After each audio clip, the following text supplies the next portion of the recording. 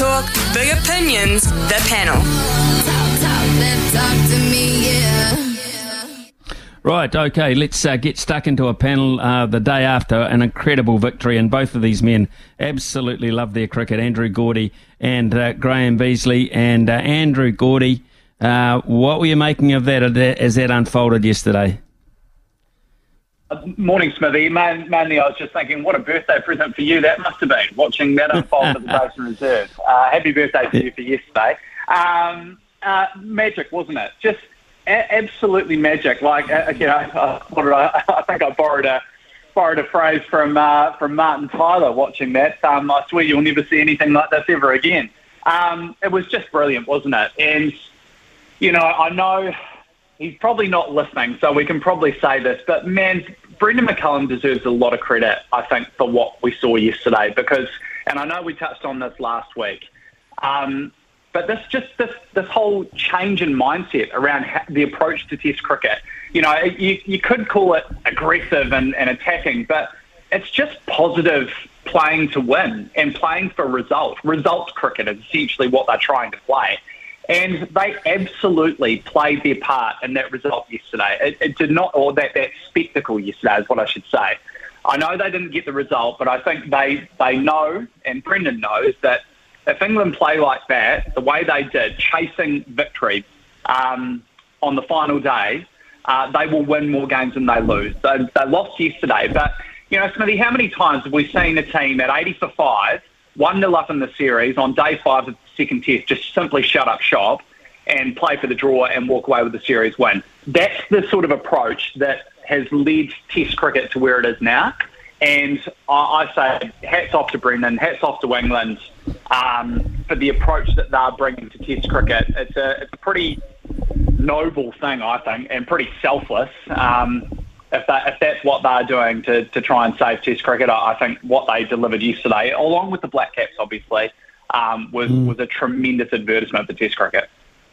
Yeah, it takes two to play ball when you want to play Test cricket of that kind of fashion.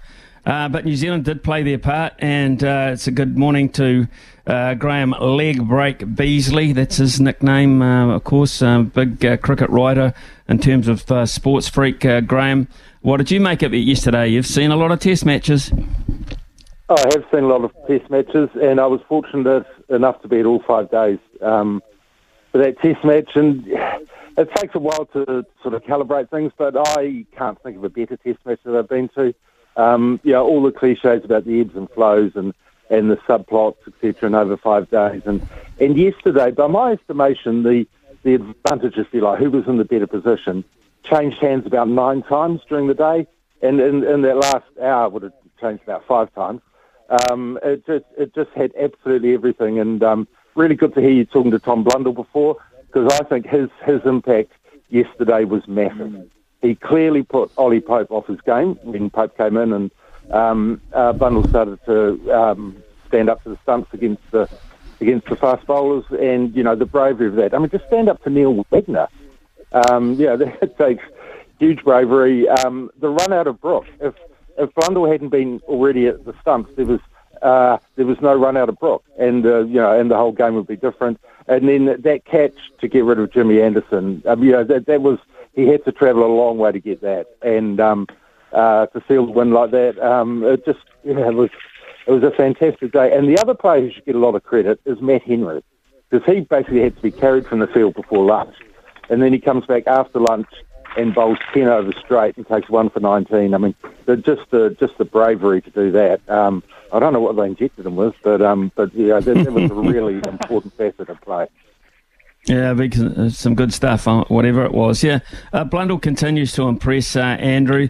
What about Wagner? I've got to say, when I looked at Neil Wagner's speeds at the Bay Oval and at times at the Basin Reserve, I thought, is that lion heart, it will always be there, but are the legs and the lungs, etc., just starting to let him down? But then you put him in a situation like that, Neil Wagner, and you say, I've trusted you before, I got to trust you again. It's you and me, from Tim Southey's point of view. What about Wagner?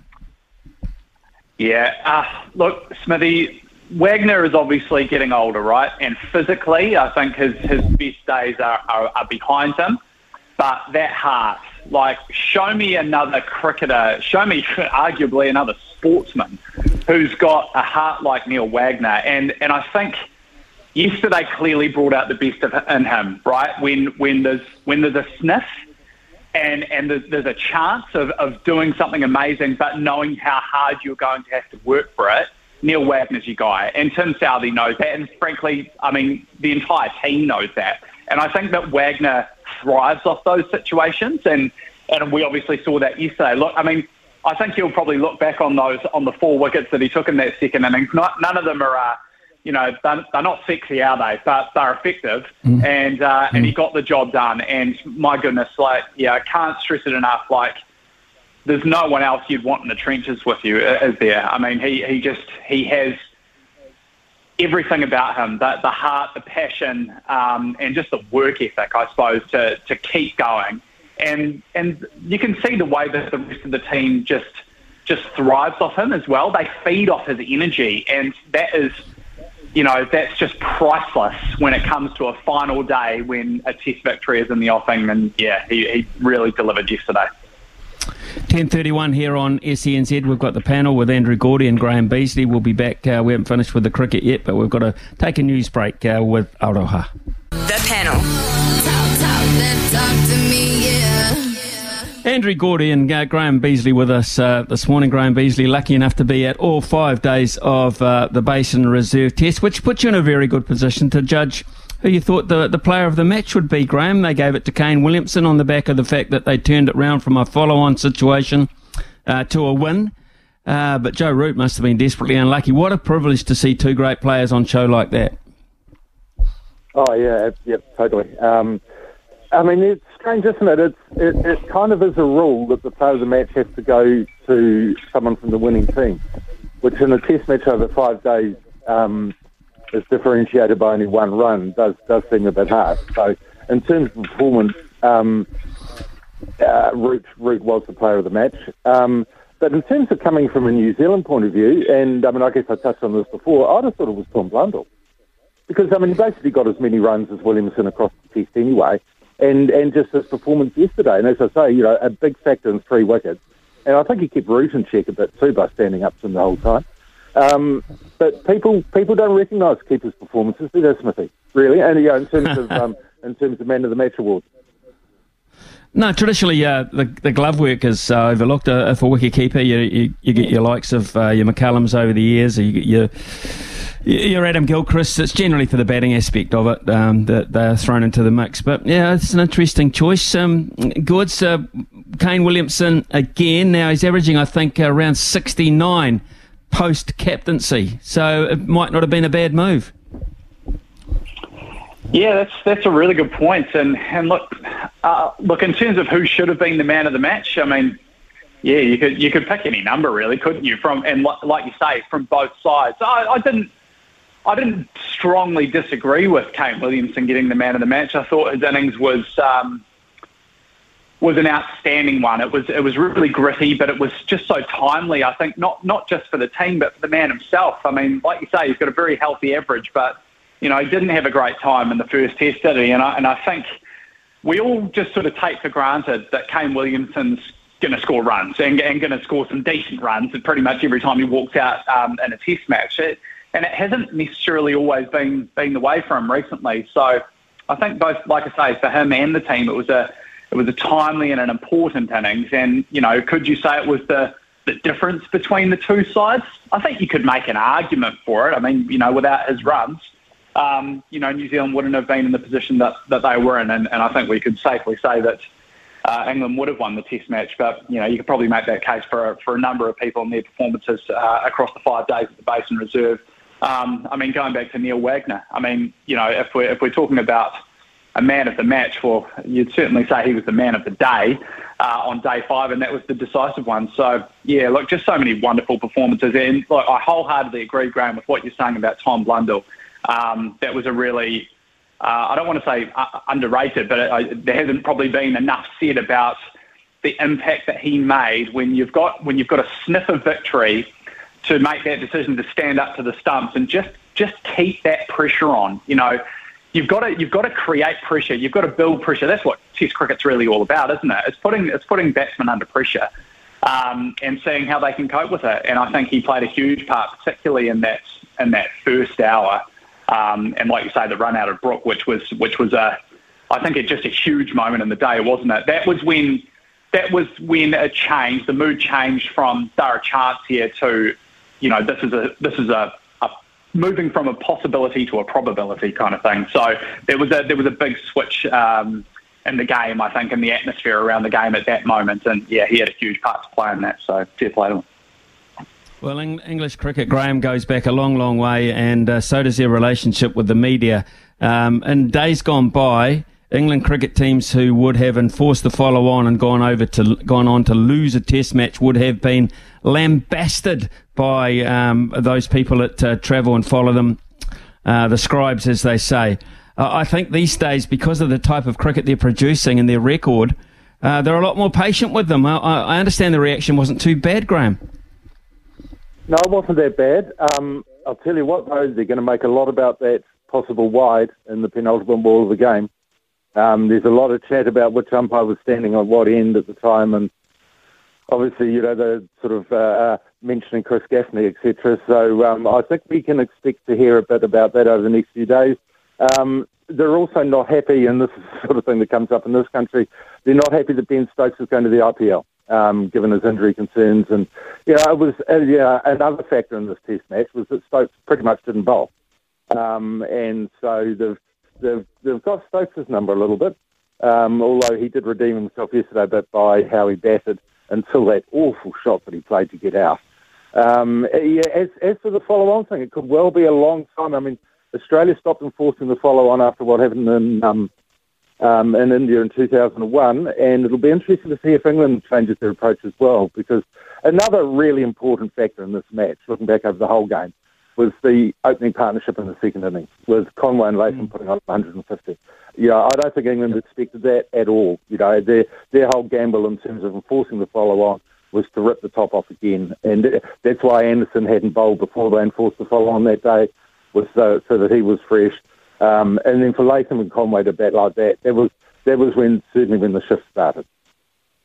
Right, Gords, here's a more pointed question. We can bask in the glory of it as long as we like, and we probably will. But here's the thing. The next Test match against Sri Lanka is just 9 days away.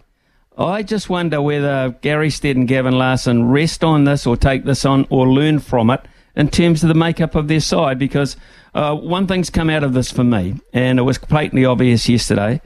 We can't rely on Michael Bracewell as a spinner. He's a talented all-round cricketer. He's brilliant in the field. He can be explosive with the bat, but he ain't going to bowl sides out just yet, particularly sides like Sri Lanka who play spin pretty well. What do we do against Sri Lanka? Do we learn, or do we just bank on what we've got? Gords. Yeah, that's a really good question, Smithy, and I can't. I wish I could step into Gary Stead's mind, because sometimes I just can't understand what he and Gavin Larson are thinking, to be perfectly honest. You're right about Michael Bracewell. I don't think he can be relied upon just yet. I suppose the other factor in all of this, Smithy, is like for many, many years, this Black Caps Test team and its success has been built on pace, and there's really been room for a full-time spinner, I suppose, in a New Zealand Test lineup. Why aren't we going back to what we know works in our conditions? Perhaps it's because there's a lack of depth. Perhaps it's because they're not prepared to pick up the phone to Trent Boult. And I know we've done that issue to death, so we probably don't need to turn over it again. But I think it will be really interesting to see whether they learn from it, whether they alter their selections, whether the makeup of the team changes for that series, because if they don't learn from that, you've got to really start asking some serious questions, don't you, about why they do stick with certain players, certain selections. I mean, Henry Nicholls is another, isn't it? That guy he's just so badly out of form. It's a shame, because for a period there he was one of the standouts in this team, ever reliable. Between him, Kane Williamson, Ross Taylor, Tom Latham, they were the guys we looked to for runs. They were standout performers in that team that made it all the way to winning a World Test Championship. But he's off his game as well. So something needs to probably change there too. But yeah, Michael Bracewell, I'd be surprised if he was starting the next test. Okay, and very quickly, Graham, what would you be doing with that New Zealand 11? I'd certainly like to see Sodhi play. I think he bowled really well in Pakistan.